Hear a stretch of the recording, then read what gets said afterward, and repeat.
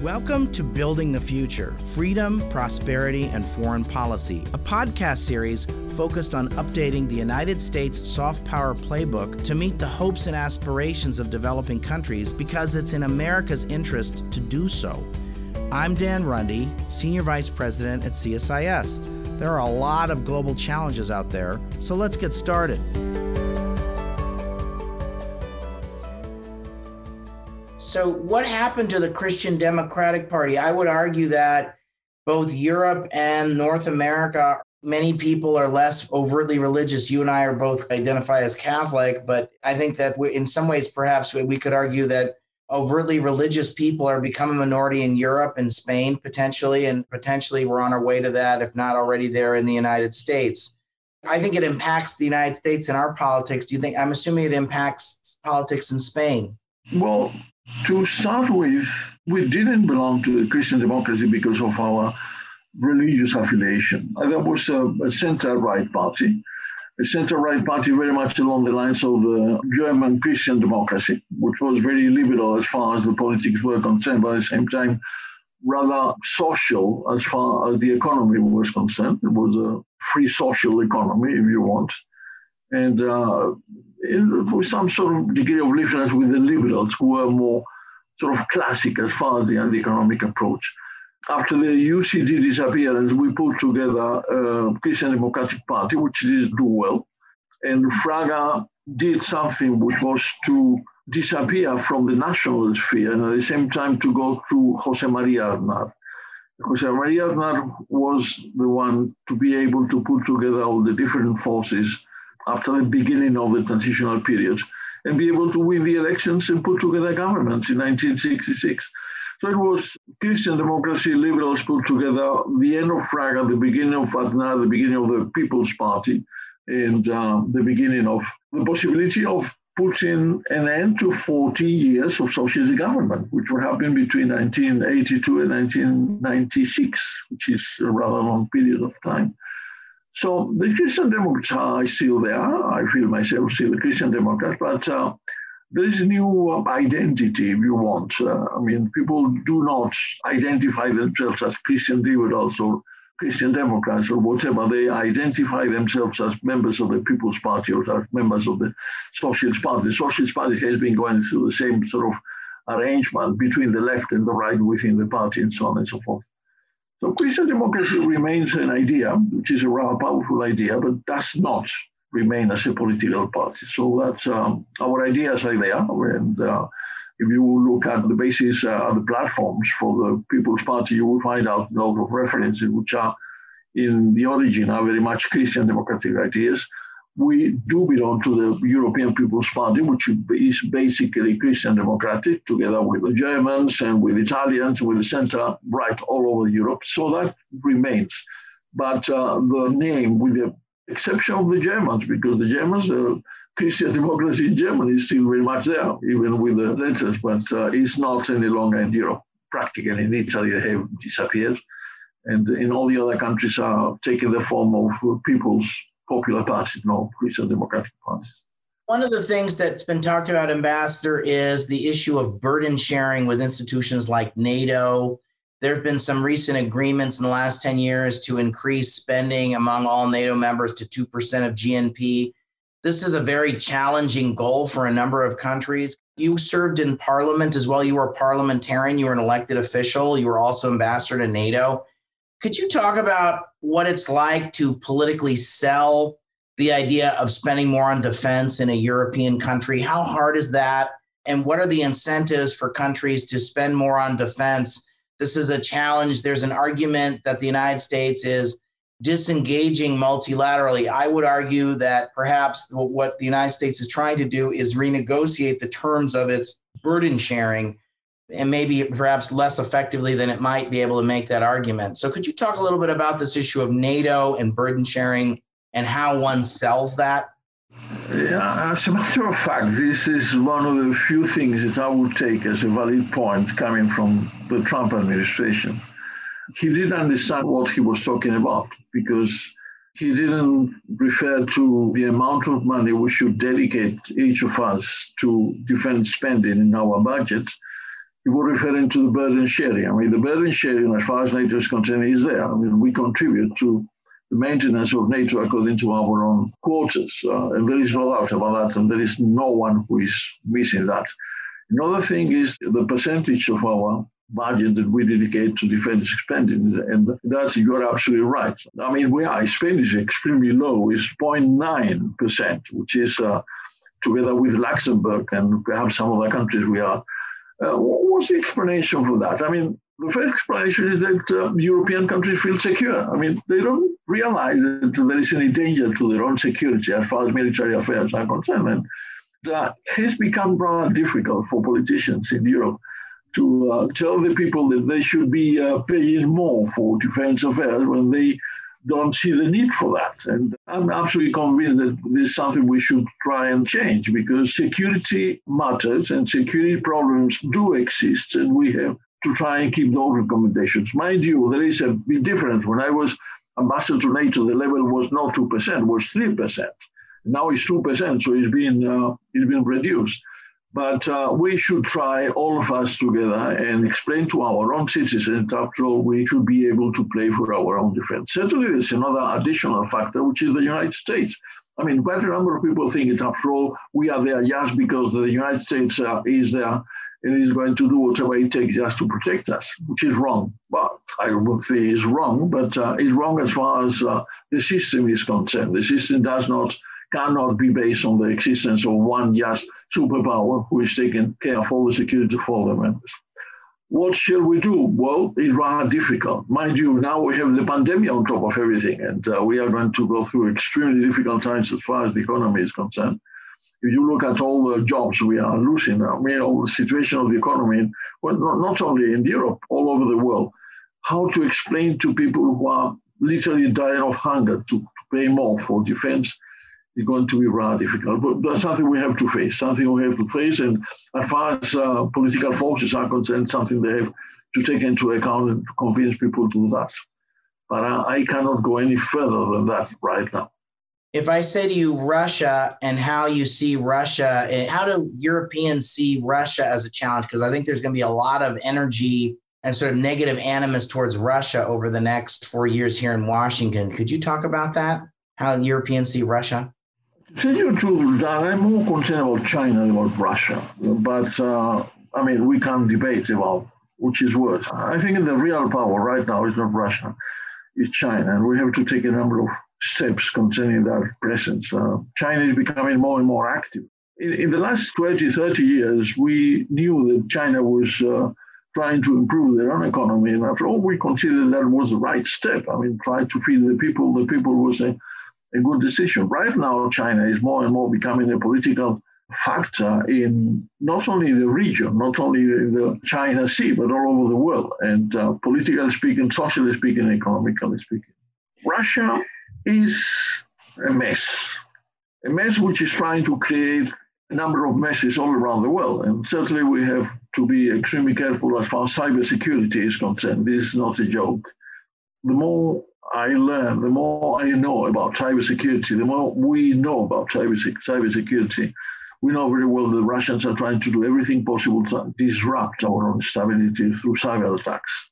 Otherwise, I mean, it's up to the Russians to decide what to do with themselves. We thought after the disappearance of the Soviet Union was going to become a democratic Russia.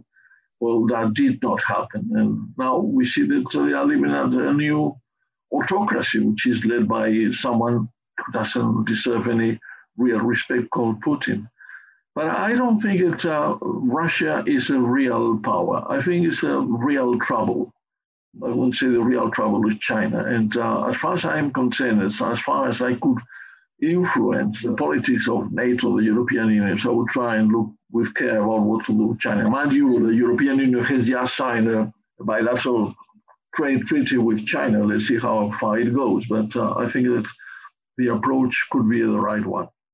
I get the sense that the views in Europe have been evolving, I think the United States has taken a decidedly more negative view towards China in the last 5 years. I get the sense that maybe Europe is sort of moving in that direction as well, though I worry that there are divisions in Europe. And in particular, I'm concerned about Germany and Germany's relationship with China and Germany being overly friendly with the Chinese as well as being overly friendly with the Russians. Could you just comment on sort of European views about China? And also, if you could talk about their evolving views of China within Europe. There is one thing. Well, I mean, certainly I think that Europe should try and realign their own trade and political relations with China. There is no doubt about that. And I think the first thing the Europeans should try and do, very much like the last few years under Trump, been trying to do, is to realign their own preferences as far as the trade relations are concerned. Two things we have to try and do with China. One is the continuous dumping they've been doing on our own products and offerings. And the other thing is the intellectual property. I mean, they've been the born vandals as far as intellectual property. They've been stealing it from you, from the Americans, from the Europeans all over the world, and against all the international rules concerning international property. And I think from that viewpoint, we should try and go back to the multilateral system of the Organization of International Trade. It has to make sure that all those rules are duly respected by all of us, the Americans, the Europeans, and certainly the Chinese, From that viewpoint, I do believe firmly in the multilateral obligations. And I think it has been a serious mistake for the Trump administration to try and abandon all those multilateral things, But we should try and follow that line. I think it's rather difficult because, after all, the Chinese have their own interest. They have become extremely powerful as far as trade is concerned. And we should try and negotiate what comes out of it. But we should try and do that and put a number of barriers to what they've been trying to do quite successfully in the last few years. Tell me about COVID. You referenced it earlier. How do you see COVID? I mean, I would argue COVID's been a disruptor, an accelerator, and a clarifier. It's disrupted all sorts of economic activity. It's accelerated our movement towards a digital future. The fact we're doing this on Zoom is an example of that, but everyone is using Zoom. And I think it's an important part of the future of having modern life requires digital connectivity. And then third, I think it's clarified that we need to kind of reset our relationship with China on a more realistic basis and perhaps a less idealistic basis. Let me put it that way. Because I'd be curious your views about COVID and what it means for our future. Certainly, there are a number of changes. You mentioned the fact that we are right now talking through the Zoom, and I think that's a rather positive. We've discovered, after all, we can interfere, we can talk to each other, and we can share a number of talks in this system. And that applies to a number of different activities. And after all, one of the things we are learning is that through the virtual arena, we can reach far more people than before when everything was in presence. Right now, I'm one of the members of the direction of a trade union of diplomats in Spain. And I discovered we can talk practically to all of our members, just in a moment, while before it was extremely difficult, but that applies to, I'm teaching at the same time in several universities, and that's exactly the same thing. But what about people losing jobs? What about people losing the ability to survive? What about people dying of hunger? What about people being unable to send their own children to school? What about people dying? What about people dying? Dying in solitude, dying in isolation without any... Quite a number of friends of mine have died. I'm sure that happened to you as well. And I don't have the answer to that. I know that people are trying to... there's a lot of hope in the vaccines, that they will change the whole thing, but I'm concerned. I'm afraid as well. Mind you, I'm living in Spain right now. My family, my wife and my daughter are in Washington, D.C., and I cannot go back. I shouldn't go back for the time being. I cannot travel. People advise me, my medical doctors advise me not to take a plane, not to fly, not to move around. And so this is the life. It's quite limiting in that sense too, but as someone like you who's lived on a plane for years, in some ways it's not ideal, but it's in some ways with my kids at a certain age, it's been a blessing in disguise in the sense that I've been able to be a present parent for the last 12 months has had a lot of advantages. So it's not been all bad, but yeah, the ability to travel has been quite limited. Let me ask you one last question, Ambassador. Could you talk about what are your thoughts about opportunities for the U.S. and Europe where we can work together? You were former Spanish ambassador to the United States. You know our country quite well, and you've thought about this. I'd welcome your thoughts about this. You know very well that Europeans, all of us Europeans, were extremely, I wouldn't say angry, or rather unsatisfied with the Trump administration. I mean, Trump, from the very beginning, rather isolationist foreign policy, and the traditional links that the United States of America used to keep with the allies and friends were, if not broken, rather put under rather dubious lights. You remember that the first interaction that Trump had with the members of NATO were rather abrupt, to say the least. You know very well that Trump, from the very beginning, one of the first helpers of Brexit, not so much because he wanted to help Johnson, but because he wanted to destroy the European Union. He didn't think anything good about the European Union.